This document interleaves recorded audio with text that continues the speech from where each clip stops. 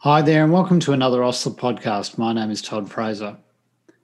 Psychiatric emergencies are one of the most challenging presentations that occur in the pre-hospital space. Many present to emergency departments where, it must be said, they struggle to receive the care they need. An alternative approach is being explored in Queensland, Australia, where a senior paramedic and clinician are attending patients in their own homes. David Hardstaff is an experienced paramedic who works in the Queensland Ambulance Service Mental Health Co-Response Unit on the Sunshine Coast in Australia.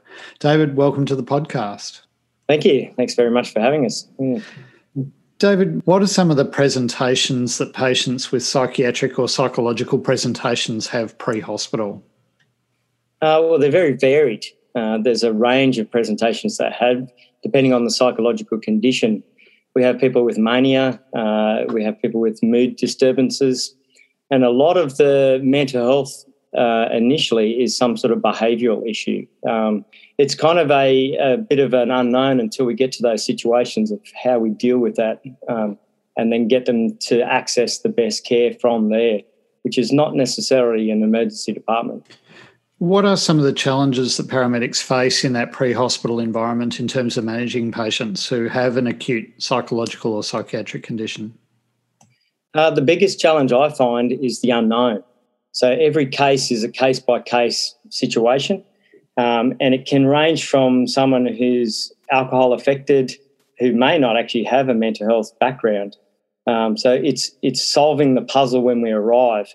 And that can be difficult if we don't know the background of the person, we don't know a lot of the situations that they've come from, the situations they're in. It's always challenging pre-hospital because we don't have a bit more of a stable environment. So it's always late at night, it can be in isolated situations. There's always possibility of police involvement.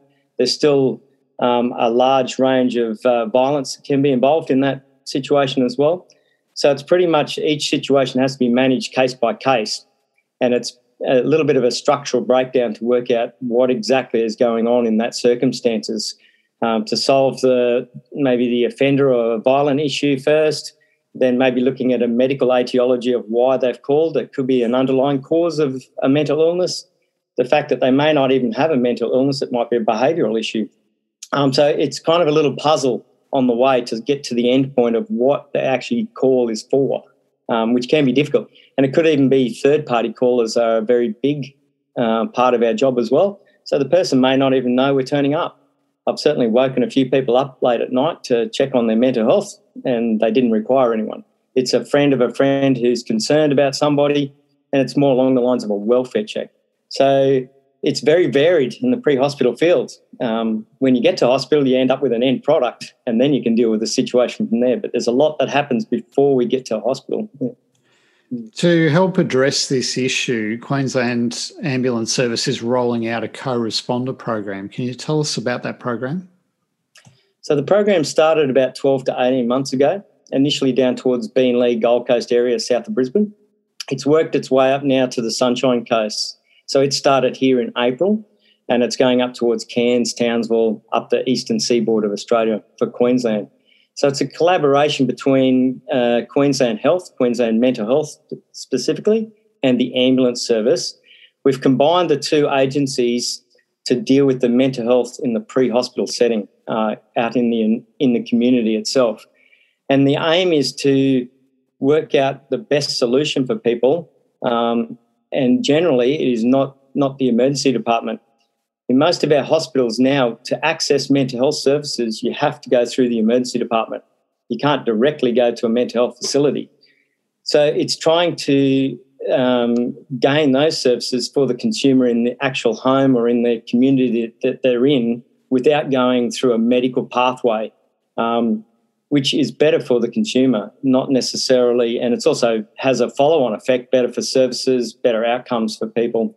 And it's certainly much nicer to deal with people in their own home or in the community than placing them in an emergency department on a Saturday night, for example.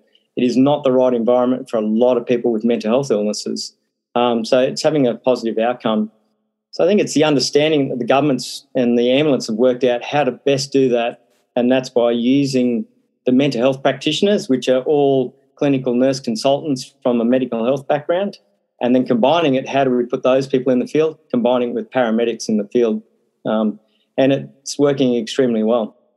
David, partnering this with Queensland Ambulance Service, what's the role of the paramedic in this process?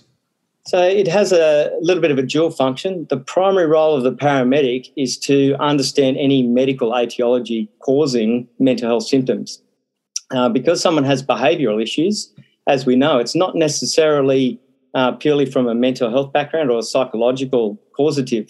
It can be from a medical background, like a fever, dementia, drugs, alcohol is definitely a cause of the symptoms that are displayed by mental health. So it's really up to the paramedic to initially assess whether there is an underlying cause of that mental health that is medical related, which is then for a transfer to the emergency department to be assessed by the medical physicians there. It becomes a medical issue, not necessarily a mental health issue. So we deal with that in two ways. The clinicians that work with us are highly experienced mental health RNs and clinicians as well. So they have a good background in understanding the medical causes of mental illness. So the initial way is paramedics also have the access. We have access to police, security. We deal in the pre-hospital field. So to aid that, help facilitate bringing on nurses who are used to working in maybe a more clinical role in hospitals into that pre-hospital, late at night field is helped by a paramedic. Certainly looking for a security background of, it's not always easily presented at some houses and accommodation settings that may be unfamiliar to someone working in a hospital environment. So it's a collaboration between the two. But my main role is to predominantly work out if it's a medical cause of the problem first. If that's the case, they have to go to hospital. If not, then we can generally solve the problem in the community. Yeah. You mentioned a couple of them, but what are the common medical causes for behavioural disturbance that you see in your practice? Well, the most common one is alcohol, unfortunately. People who are intoxicated have behavioural issues, and we get a lot of call-outs that, especially around the suicides, the overdoses causing behavioural problems. They're erratic, similar to a manic sort of states. They're smashing walls, or it's more of a behaviour issue.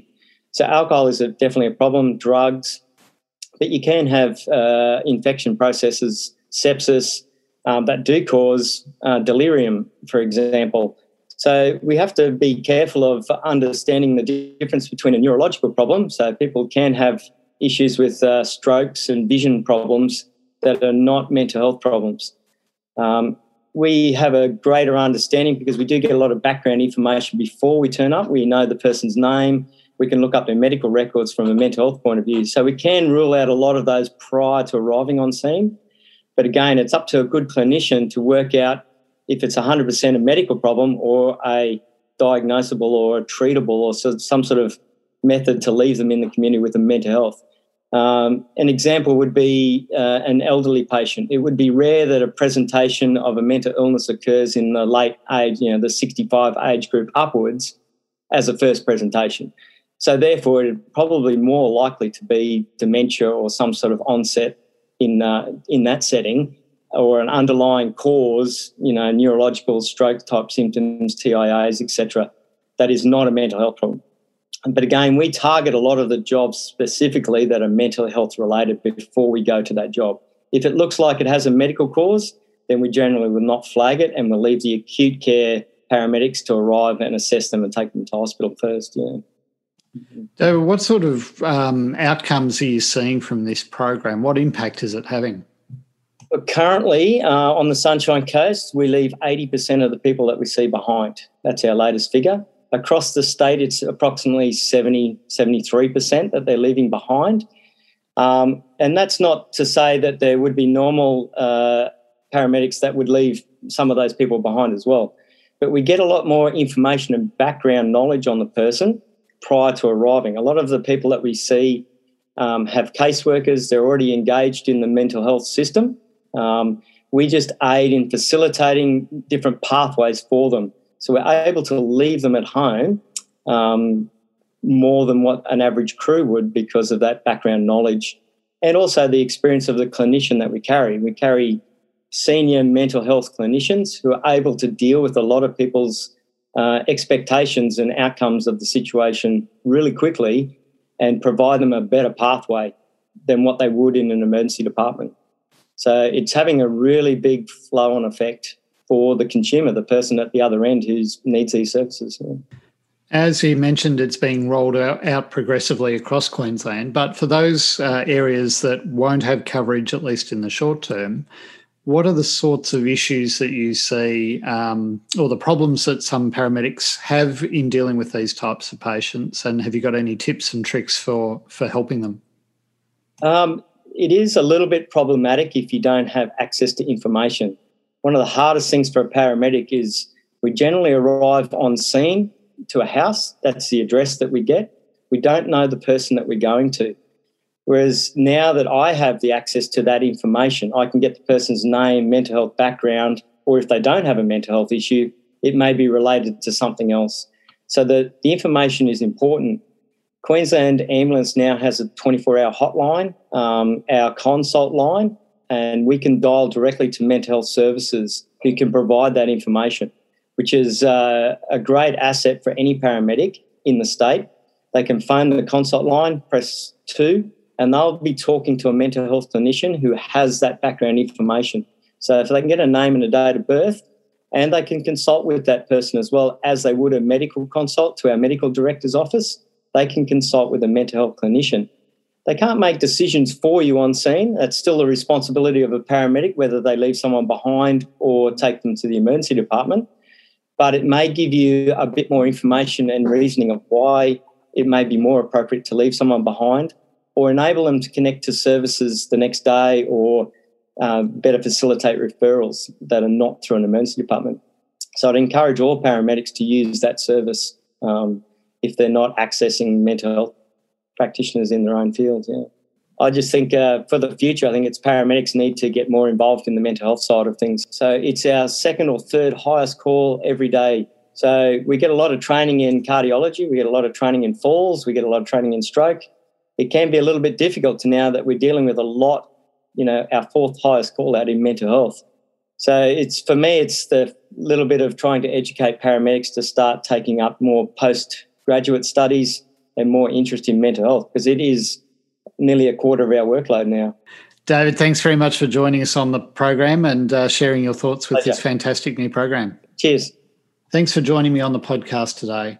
Get access to all our podcast interviews, as well as hundreds of modules, journal reviews, quizzes and articles by downloading our free app.